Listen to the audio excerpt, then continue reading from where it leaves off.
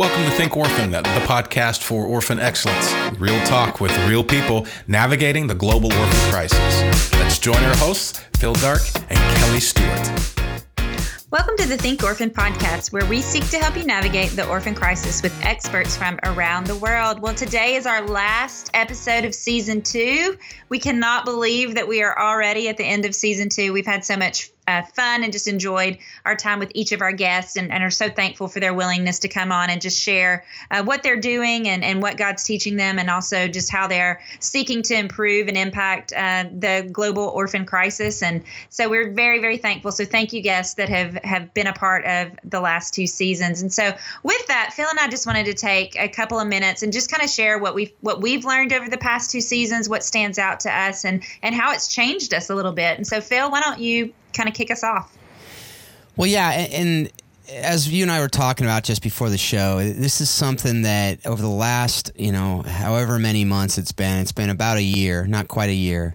I've been studying this stuff for about 8 years, and the one thing that this show has reinforced and just confirmed for me is that these issues are so incredibly complex, and there are so many smart people tackling these issues every day of their life with everything they have.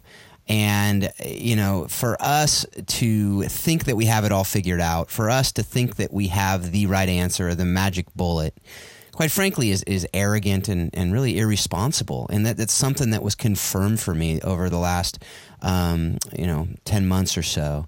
Just being able to interview these people, being able to really dive deep with these people, being able to really listen to what they're saying and to hear their hearts, to hear their minds, to hear all the things that they've been thinking about, to be able to have Rebecca Knepp and Todd Guckenberger talk and just share with each other, not really face-to-face, virtually face-to-face, and to be able to kind of dig deeper than just the sound bites or dig deeper than just what, a little interview will do, but to be able to actually hear each other, listen to each other, and really realize, we're probably a lot closer than we thought before this interview. And that's really what I'm hoping for from this, what I was hoping for before we started this last May.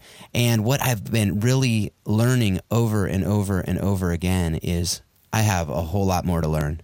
And so the other thing that really I've been able to learn over the last 10 months or so is empathy. Empathy is not one of my strengths, but it's something that I've learned that I can learn. And I need to learn. I need to be better at it. I need to listen better. I need to be an active listener. And I need to really, really engage the conversations that I'm having. And I've done that okay over the last few years, but just over the last 10 months, God has been teaching me that in awesome ways with the people that we've been able to interview.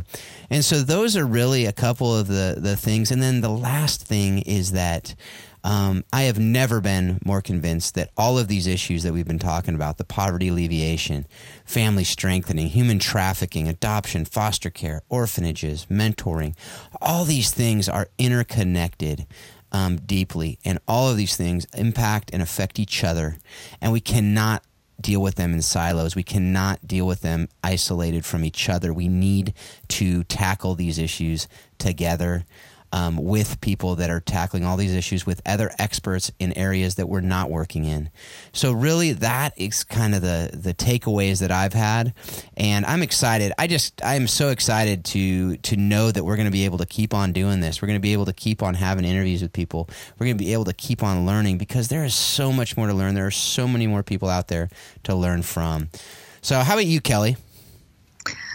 Well, I agree all that you said. I totally agree that just the interconnectedness and how all these things flow together.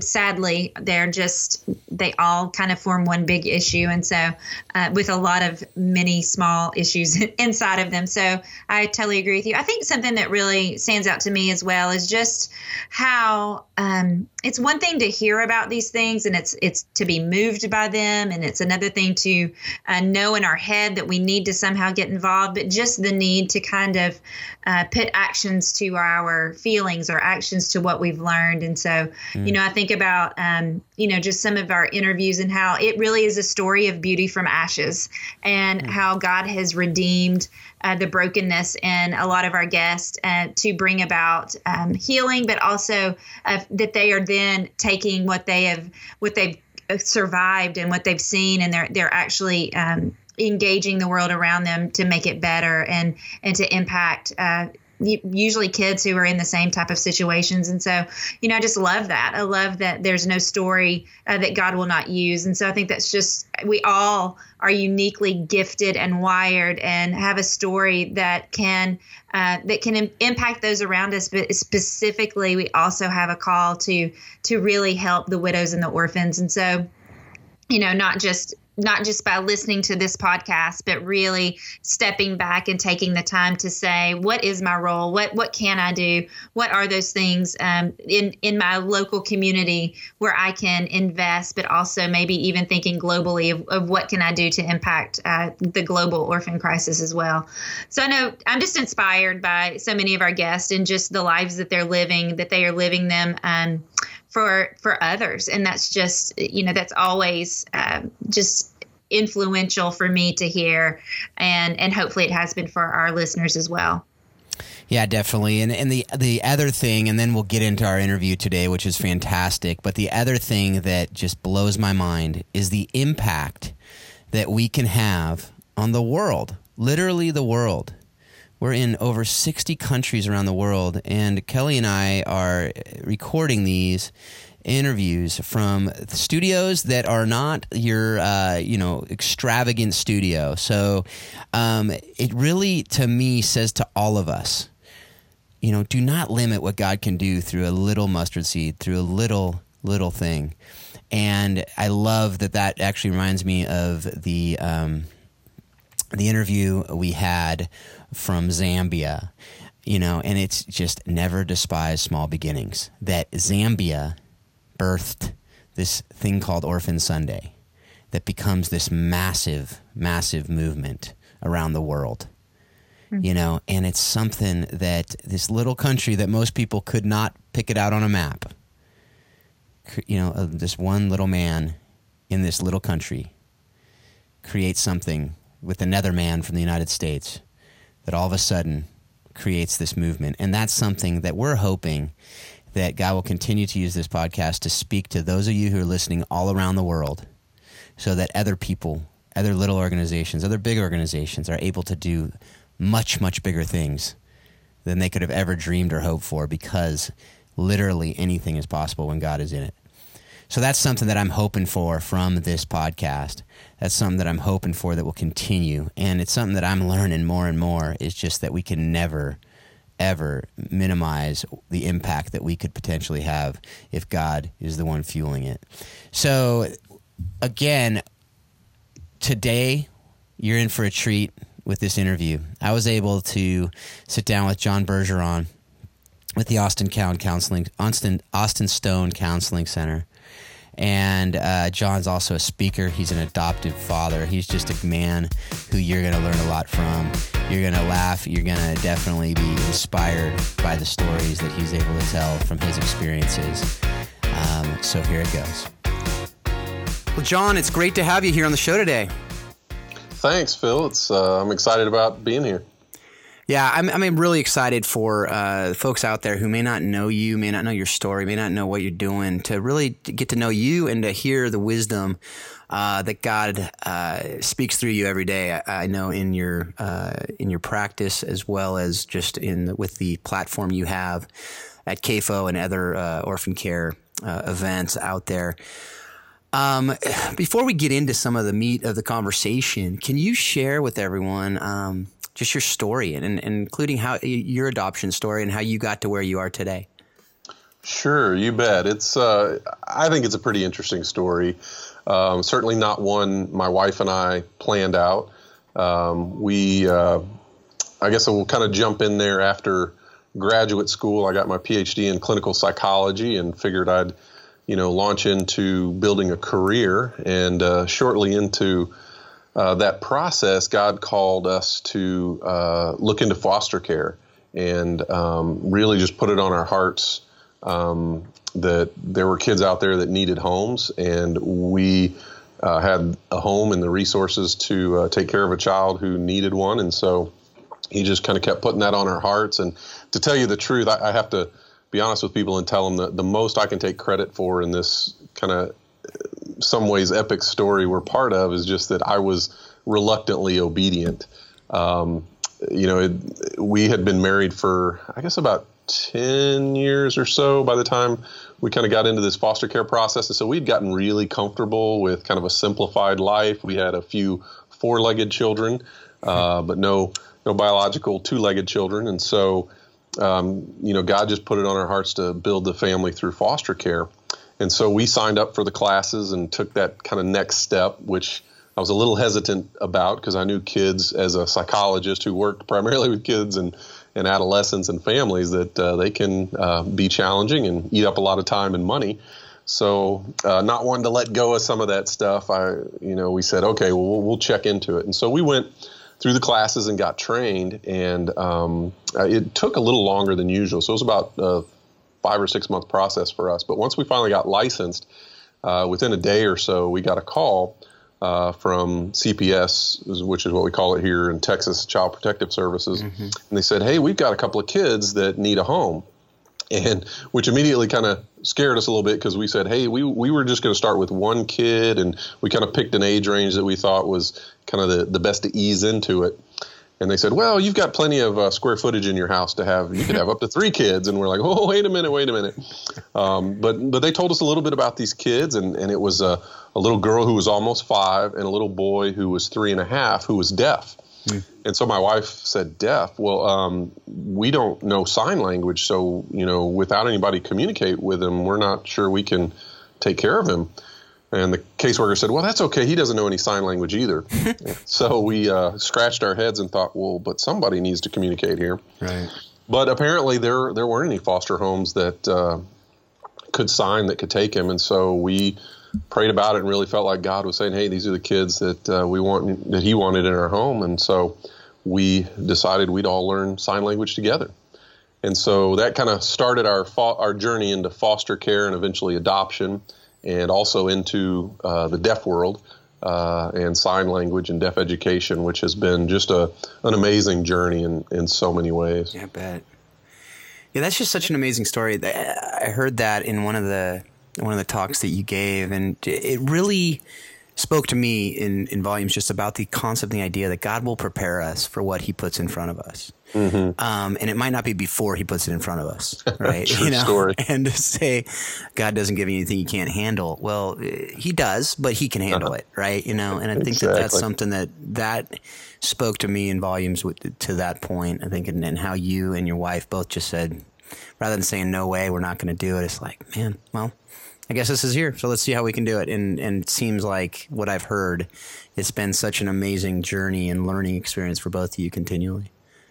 Yeah, it really has in so many ways, and it it ended up leading into we adopted one of those foster children. The other one went back to her biological family, and then that led us to adopting about 5 years later an older child from China who was also profoundly deaf.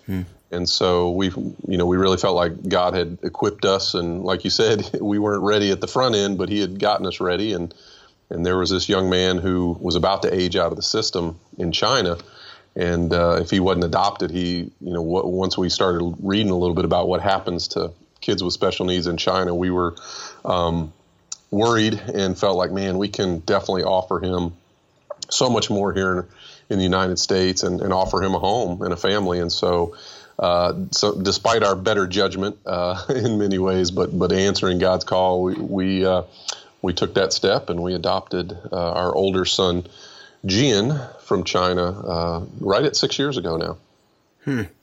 There's so much more we could go into on all that. I know our friend Johnny Carr has also a huge ministry advocating for to adopt children with special needs, and particularly deafness, and that's obviously a massive thing to be talking about out there. And I'd encourage people to look into that more as far as the needs, and as you were saying, just the going around the world and seeing how people with all kinds of different special needs are are treated and or just completely ignored, unfortunately, so often. Yeah. It's such a huge potential to be able to give life to both sides of it. I think because the life that sounds like you and I'm excited today too because I get to know you better.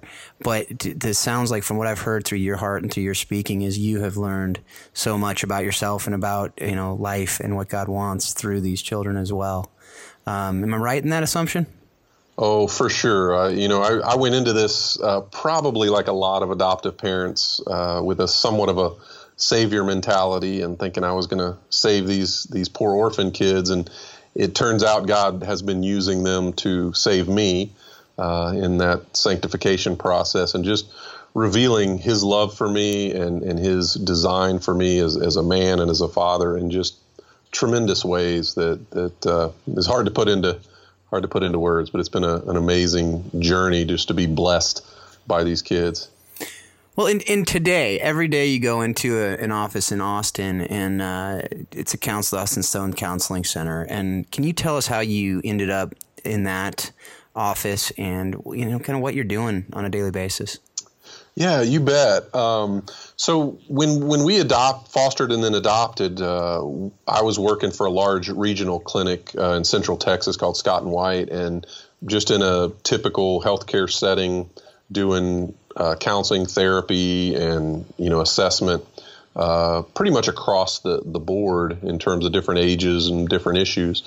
Once we started fostering and then adopted, it was kind of like word got out, and so all the foster and adoptive families started showing up in my office, and so I had to, as I was learning about this process of parenting children from really difficult backgrounds and trauma and abuse and neglect, I was also trying to educate myself so I could help these families that were coming into my office. And so through that process, God really kind of led me into specializing in working with adoptive and foster families, which I've just really enjoyed.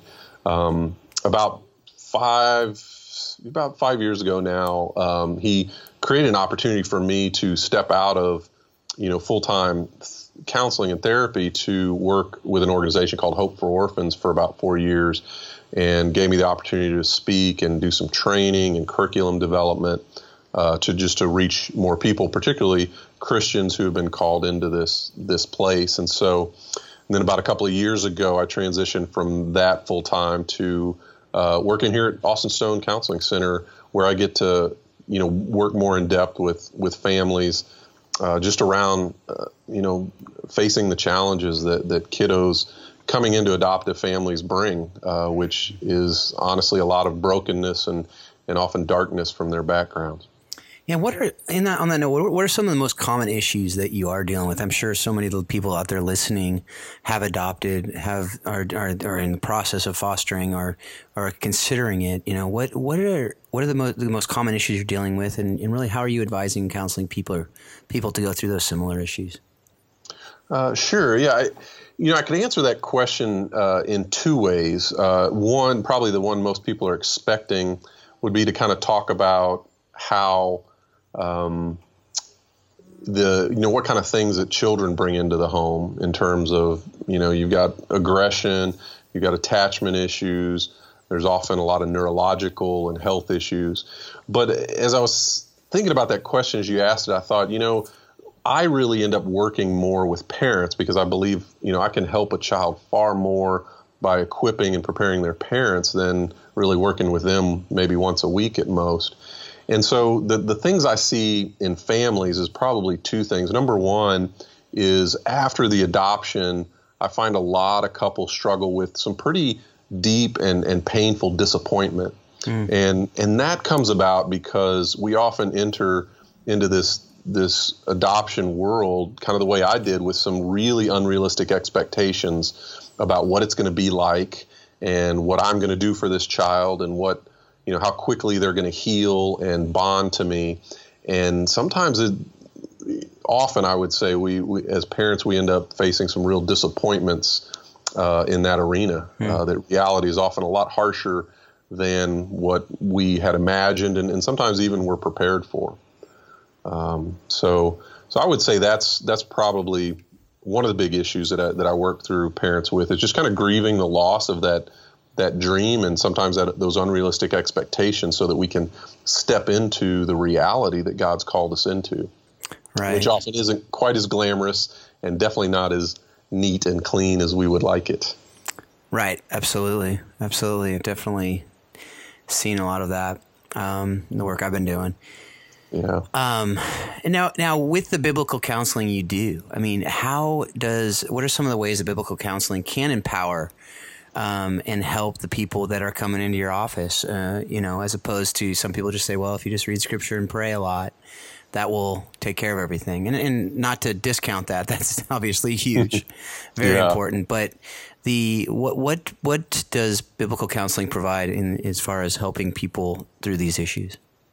You bet. I love that question because I think it's one that a lot of people wonder about, because I think they've experienced kind of two extremes in terms of counseling. And one is kind of what you described, which is, I would say, more of a religious counseling, in that if I do these kinds of religious things like pray more, read my Bible more, get other people to pray for me, then things are going to turn out okay. It's kind of one extreme. And the other extreme is in kind of an opposite direction, is the idea that, well, because, these kids have been through so much that really we don't have what it takes, that the Bible really doesn't speak much to that. So we need to go to, science and the experts to find out what it is we need to do as parents to help these kids heal. And I think either one of those extremes leads us in the wrong direction and will cause us to do things that aren't helpful and loving and healing for our kids. Because, on the expert science end of things, there's a lot of questions that science can't answer, and it was never intended to answer.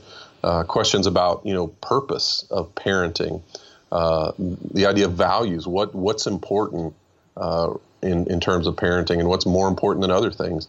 The whole issue of identity.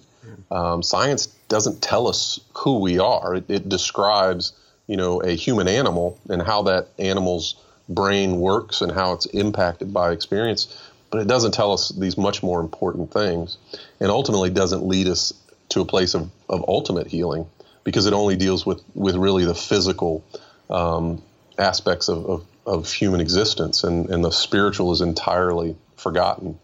And so I think in between those two poles is where I spend my time working, and how do I help families utilize what we're learning through observing God's creation, and how, this human being is affected by its environment and how it develops, along with biblical scriptural truth, the gospel, that answers the question about what went wrong with us and what went wrong with our children, right, and how do we help them heal from that? What's the answer to that? And so I'm not sure if that answers your question, but that's kind of the world I live in day to day. No, it definitely does. And I would like to dive into a little bit of that more, because it's one of the things I love about this show is I get to ask you these questions to go a little bit deeper into some of these issues that I'm wondering about. And I hope everyone else out there is too. But, for instance, let's take the identity issue, which is such a massive thing for every human being, right? And identity in a broken world. How do we reconcile, Romans 12:2, right? The tension between the patterns of this world and renewing our mind, and what does that look like? And particularly when you add into the fact the issues of abandonment, the issues of attachment issues. And so how do you see the identity issues really surface in the context of adoption, foster care, both with the parents and the children that you're seeing? Oh, yeah, you bet. I mean, I think it surfaces in huge ways. To start with the kids, I find, coming from a biblical perspective, I've got such a better answer for that question of who am I? Without the Bible, what I'm basically left with for an orphan is that orphan's identity is often rooted in what happened to them, and tends to have a very deterministic kind of flavor to it, that because of where I came from, that has somehow defined who I am and who I'm going to be. And what I love sharing with kids and encouraging parents to share with their kids is, hey, the good news of the gospel is that doesn't define us. Our past doesn't make us who we are. That we do need to know where we started, that all of us are sinners and have experienced sin and brokenness in life, and that's impacted us in a lot of different ways, but that because of God's love, that we're now adopted children in his family. And so we're princes and princesses in the kingdom of God, and that's who we really are. Now we're trying to grow into that identity progressively, but we're not defined by what's happened to us or even what we've done, which is just really good news, especially for these kiddos who've come from such dark places and often have ended up, participating in some really dark things before and even after their adoption, trying to figure this stuff out and deal with the pain. Yeah, and this goes to, there's just so much more to all these issues, and you talk about them in several of the talks you've given at the CAFO Summit and some other places you've spoken. But the idea, like you said, of purpose and values in addition to identity, and there's so much that people are talking about, all these different studies and all these different, books and things that are out there that are really good stuff. But I love hearing from a counselor, from a man who has gone to a lot of school to talk to people and tell them, these ways that they can be thinking better, and to hear the idea that science doesn't have all the answers. But it's a good thing. But if you put too much stock into it, it could actually lead to misinformation, or it could lead to the wrong conclusion, so to speak. And I think one area you talk about in the talks that I've heard is the fact that science sometimes skews our perception of the realities of our world that cause us to ignore the spiritual warfare component of orphan care. Can you speak to that a little bit? Yeah, you bet. I remember the first time I talked on this topic was actually at an adoption conference put on by a group called, I'm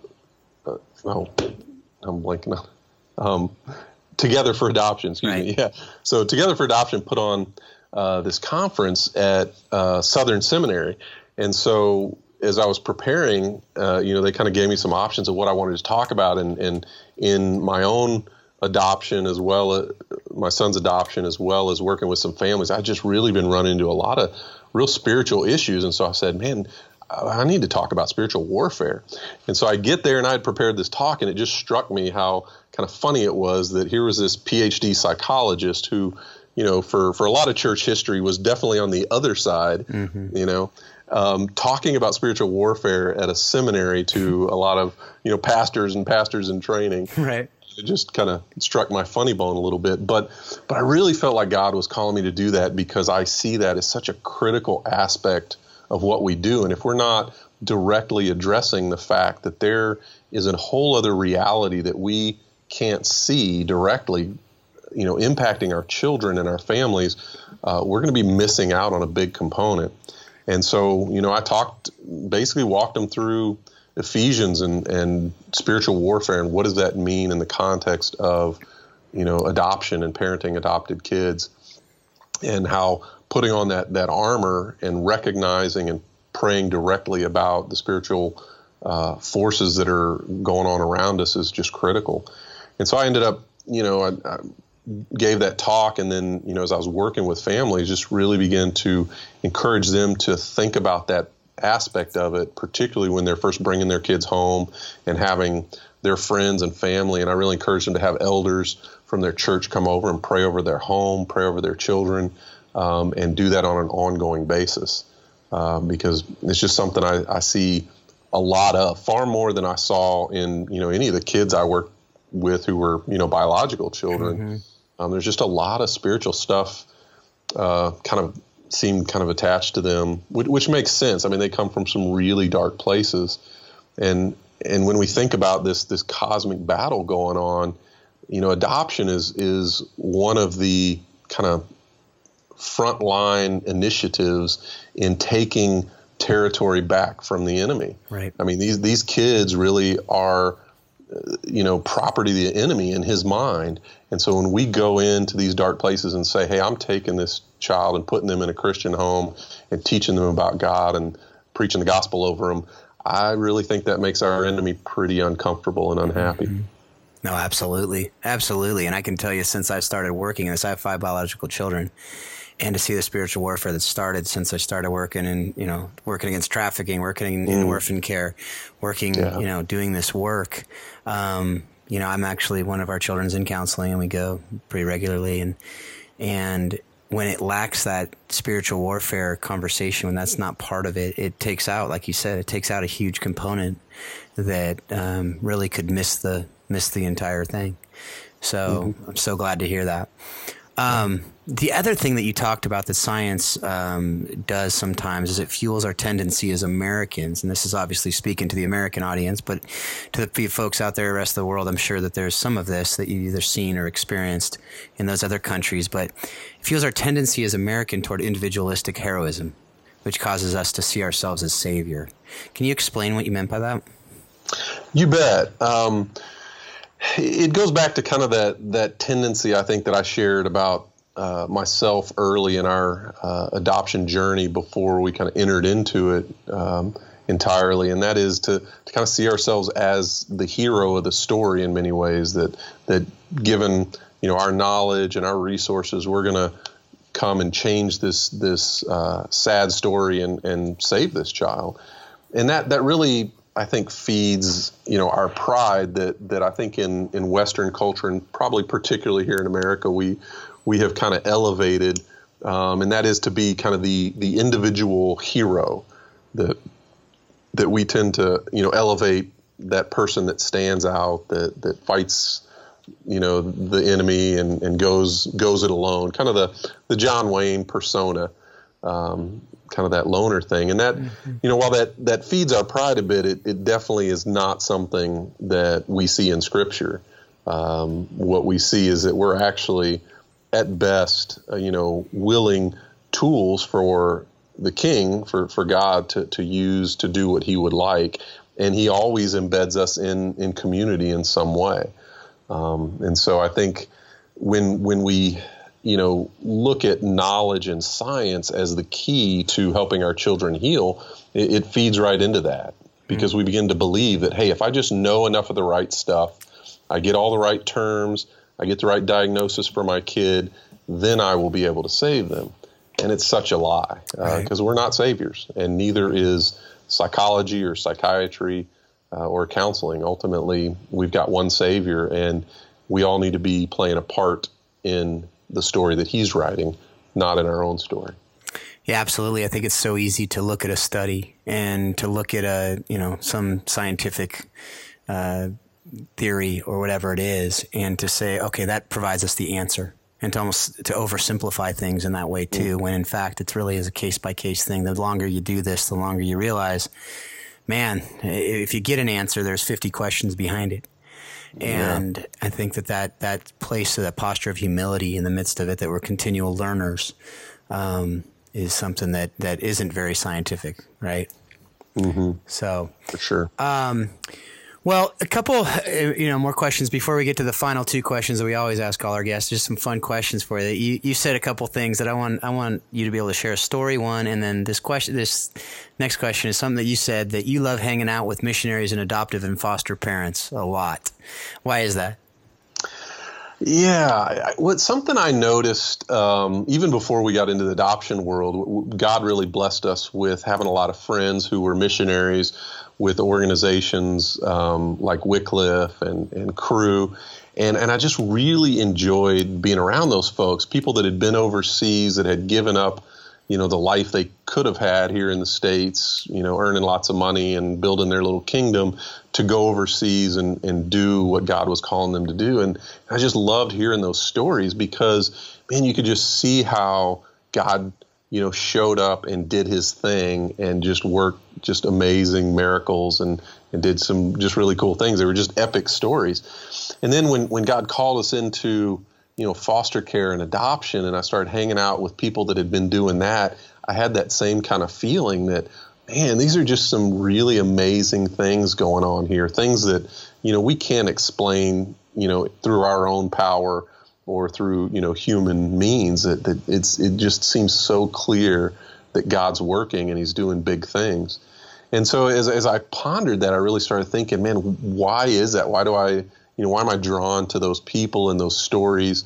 And I really think it's because it's just both of these situations are places where God has called people out of their ability levels and out of their comfort zones and said, hey, I want you to do something that goes against your natural leanings. It goes against what culture's telling you is important. And I want you to trust me enough to do this kind of crazy thing. And when we do that, man, he blesses us, beyond understanding.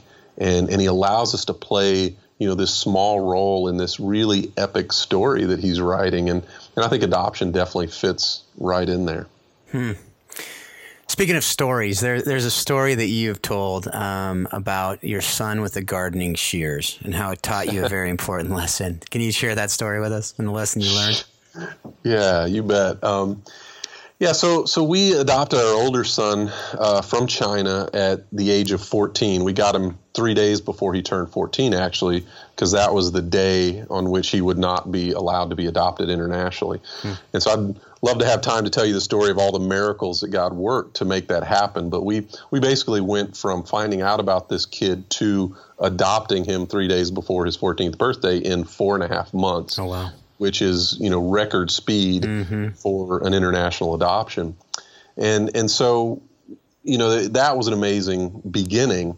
One of the things we would come to learn in the next several years was how intensely your upbringing and the environment you're in impacts you. Because our son spent the first 14 years of his life in a Chinese orphanage. And even in the best of circumstances, institutions are horrible places for children to grow up. And so, that left a lot of psychological scars for our son. And so, once he came home with us to America, we knew it would be difficult, but we probably didn't have a very, realistic or deep picture of how difficult that was going to be. And there was a period of, I would stretch about 4 years or so, 4.5 years, really tough times with a lot of anger, kind of started to erupt, and aggression, a lot of defiance. It didn't matter what we wanted him to do. He had, a better way of doing it. And so it was just kind of this constant battle. And so,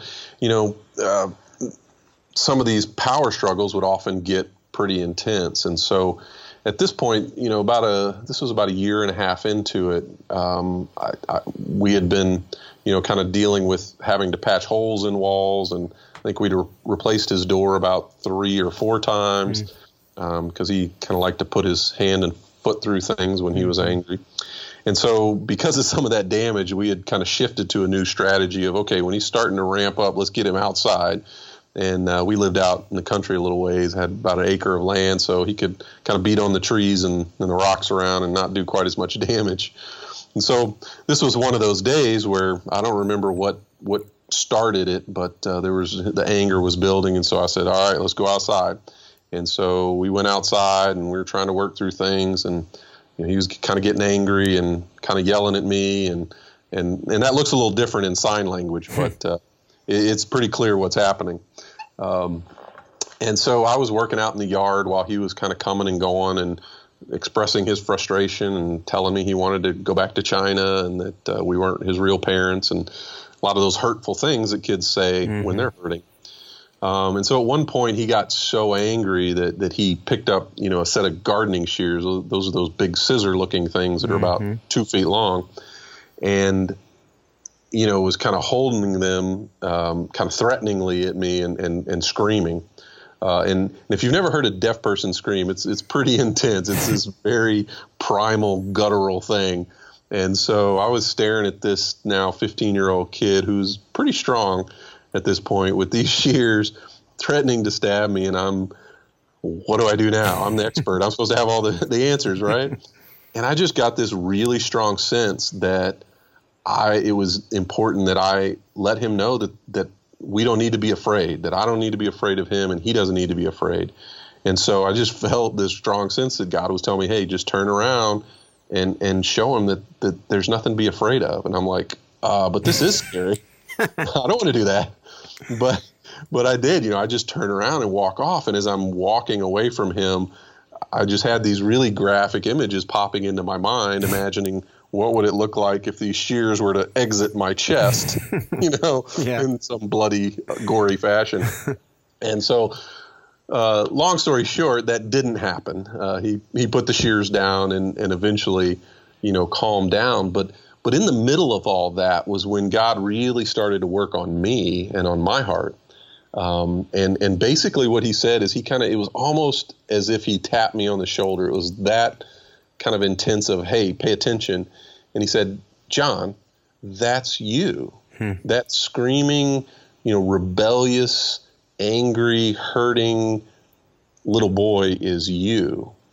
This is how you respond to me. This is how you respond to my love. And it just really hit me in a completely new way how much alike to this Chinese kid from an orphanage I was, even though on an earthly perspective, we couldn't have been more different. Right. And yet spiritually, I was just as lost and struggling just as much as he was to learn to become a son. And so this began a process of, I really feel like God teaching me more than I had learned in all the years of growing up in great Bible teaching churches and going to a Christian university.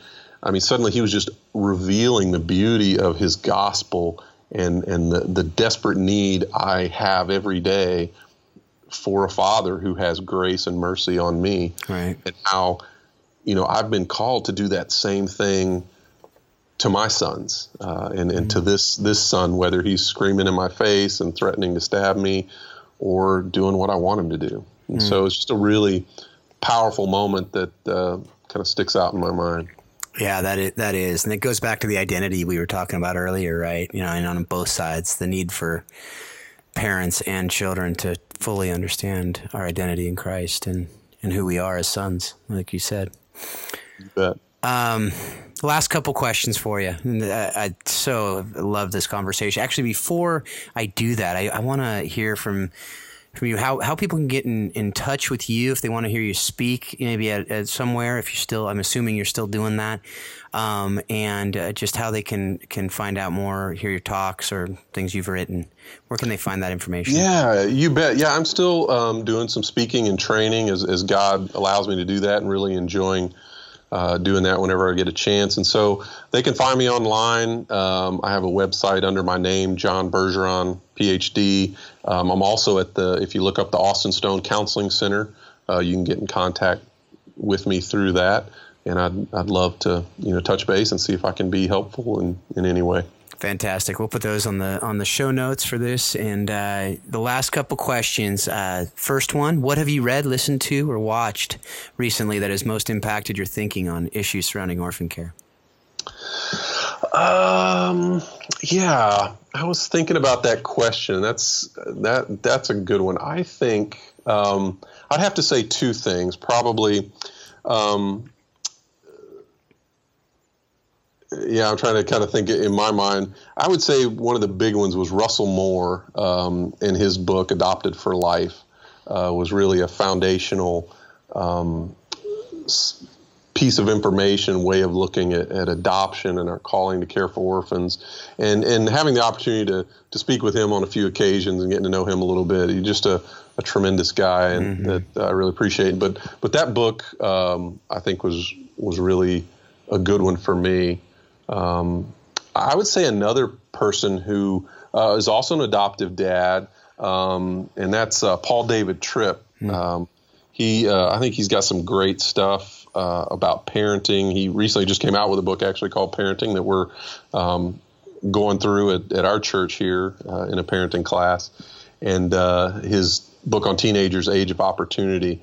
And I would really encourage folks to check him out in terms of really having a solid gospel-centered approach to parenting, because there's a lot of parenting strategies out there that have some good ideas in them, but a lot of those ideas really are rooted primarily in science and what the experts say, and sometimes align with Scripture and sometimes don't. Right. But I think what we need more than anything as parents is to have a solid framework that's biblical, that's rooted in the truth about the whole person that our child and we are, and how the gospel speaks into that. And so I think he's one of those guys that just does an amazing job at doing that. And as a biblical counselor, he's very much active in our world of biblical counseling.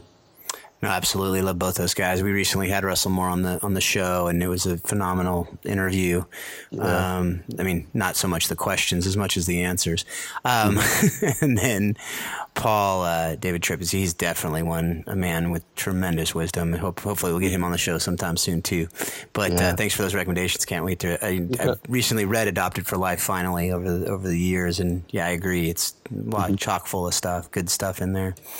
Last question for you. What one person has most impacted your thinking on orphan care and how to best love orphan and vulnerable children around the world? Well, it seems like the Sunday school answer of Jesus might be appropriate here. Yeah. But outside of that, I would say a guy named Dan Kruver, who he and Jason Kovacs co-founded Together for Adoption. And he was kind of the guy that introduced me in many ways to biblical adoption. At the very first adoption conference I ever went to, one of the CAFO summits, he had a pre-conference that I signed up for, talking through kind of the biblical roots of adoption and why we do adoption, why we're involved in orphan care, and understanding that even in a deep theological way, and how the Trinity itself is this picture of family and community that we're living out in this way. And it was just a really powerful impact on beginning to really shape my thinking around adoption and foster care and what we as Christians are supposed to be doing in this whole arena. And so that'd be another book I'd really recommend. It's a little book, kind of almost a booklet called Reclaiming Adoption. And he wrote that, and Jason Kovacs, I think, has a chapter, as well as John Piper, I think, wrote him a chapter as well. And that's just I think a great book to really sink your teeth into the theology of what should and does drive us to take the risks that we take in moving into this world of caring for vulnerable kids. Absolutely, and I definitely second that recommendation on Reclaiming Adoption. It's fantastic. I think Scotty Smith also had a chapter in that book. We might be forgetting one, but it's fantastic on really sonship, on adoption, and the theology of adoption in particular. Some very wise men there that you and I both know, most of them, if not all. So thanks again, John, for your time. Absolutely loved getting to know you a little bit better, hearing from you. I hope everyone else out there did as well. So hopefully we can continue the conversation really soon. Thanks a lot, Phil. Well, what a treat that was for me, and I hope that you all learned as much as I did from John. Kelly, what were your thoughts from John? I can definitely relate to a lot of what he said, just in the experience of adoption and especially, adopting kids from hard places. And I loved how he was just able to say, man, they just kind of stumbled into, in a sense, fostering and adoption. And I love that God does that often families, it was never their plan, but it was always his plan. And so I love that. And then, just the story that he shared of the time with his son and having to almost parent in a way that does not seem like it makes sense, in parenting in a way that doesn't come naturally. And that to me has been my experience with adoption, of just kind of reorienting my mind to think big picture and to not always get caught in the what comes naturally or what a typical parenting book may tell me to do. And so, just he took a risk and it paid off. And so I love that. And so I learned a lot from him. I hope our listeners did as well. But what about you, Phil? Yeah, I just loved what he talked about, just the limitations on science and on experts. And there's a lot to learn. And I think it really is a good takeaway from this show too. There's a lot to learn from all this stuff. And we need to learn from that, and we need to listen to the people who have studied it. And this is coming from a guy who's a PhD, and I love the humility in it. Like, he could easily say, here's the answers, and here's what you need to do.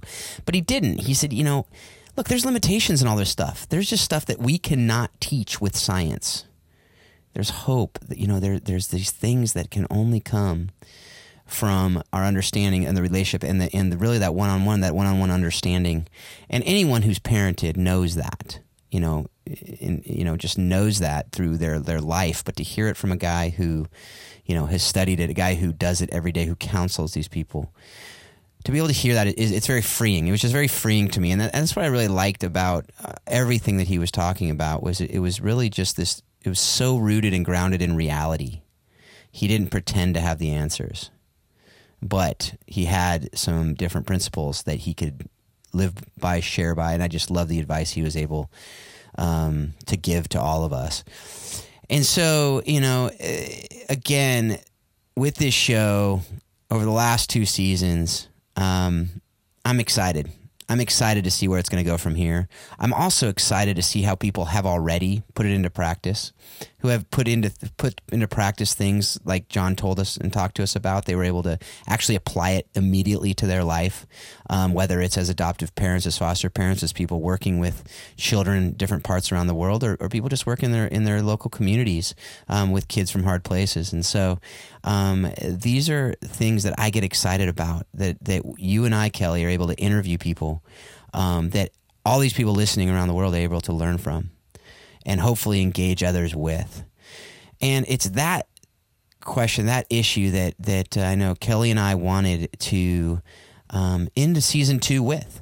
It's really with a brief, just a quick discussion between the two of us and all of you out there to hopefully encourage you and encourage each other on how we can engage people with what we've learned over the last couple of seasons, how we can engage in a healthy way with people, whether it's online, but more, my hope is that it's not limited to online. In fact, it usually doesn't happen online, but it happens face to face. It happens through conversations. And so, Kelly, how do you think, from your perspective, how can we effectively engage others on all these really, really difficult, complex topics? I think one thing that I have learned and that really stands out to me is just the fact that you want to engage in the conversation. And I believe in our day and age, we've lost the ability to connect and to share healthy ways and to have a debate and conversations that might be difficult, and to hear different perspectives and to hear people that come from, we rarely put ourselves in the space to even be with people who have completely different perspectives than we do. And so I think number one, you have to, for it to become natural, you first have to be intentional with it. And so I know for me, it's putting myself in the space to share with intention some of these topics, and whether I bring it into a conversation with people that I naturally know, or if it's going into a new environment, as far as with racial reconciliation and things along those lines, that I am not at the end of my life going to look back and say I was passive there and I should have engaged more and I missed an opportunity. But to come at it with grace, and to come at it with a posture of learning and a posture of I don't have all the answers, and I don't even pretend to think that I do, but I really want to learn, and I really want to get into this mess and to kind of see how I can impact change and just come at it from a learner's perspective, but also where I feel truth needs to be spoken, or where a different perspective needs to be given, to not shy away from that, but to advance it with love and with truth and with grace. So that for me, I think, is just be willing to have the conversation, be willing to have difficult moments with people, that bring it up and share it. Like, I think that's so important to do, and just to not just to sit back and to live in our warm homes and surround ourselves with all the good things, but to kind of get into the mess. I think that's what Jesus did, and I think that's what we're called to do. Yeah, those are some wise words. And I just think of all that you just said. It reminds me of the 2 conversations I was able to have with Gabe Lyons and Russell Moore, and just really start with compassion, start with understanding, start with love, and then have truth in there as the key kind of thing you rest on, but really start with love. And when you do that, you'll listen better. When you do that, you will have empathy. It's like I talked about at the beginning of this show, just the empathy that I've been learning. It's really, it's critical. It's necessary. And more today, in today's day and age, it's becoming so much more vitriol, so much more hatred, so much more just nasty stuff out there.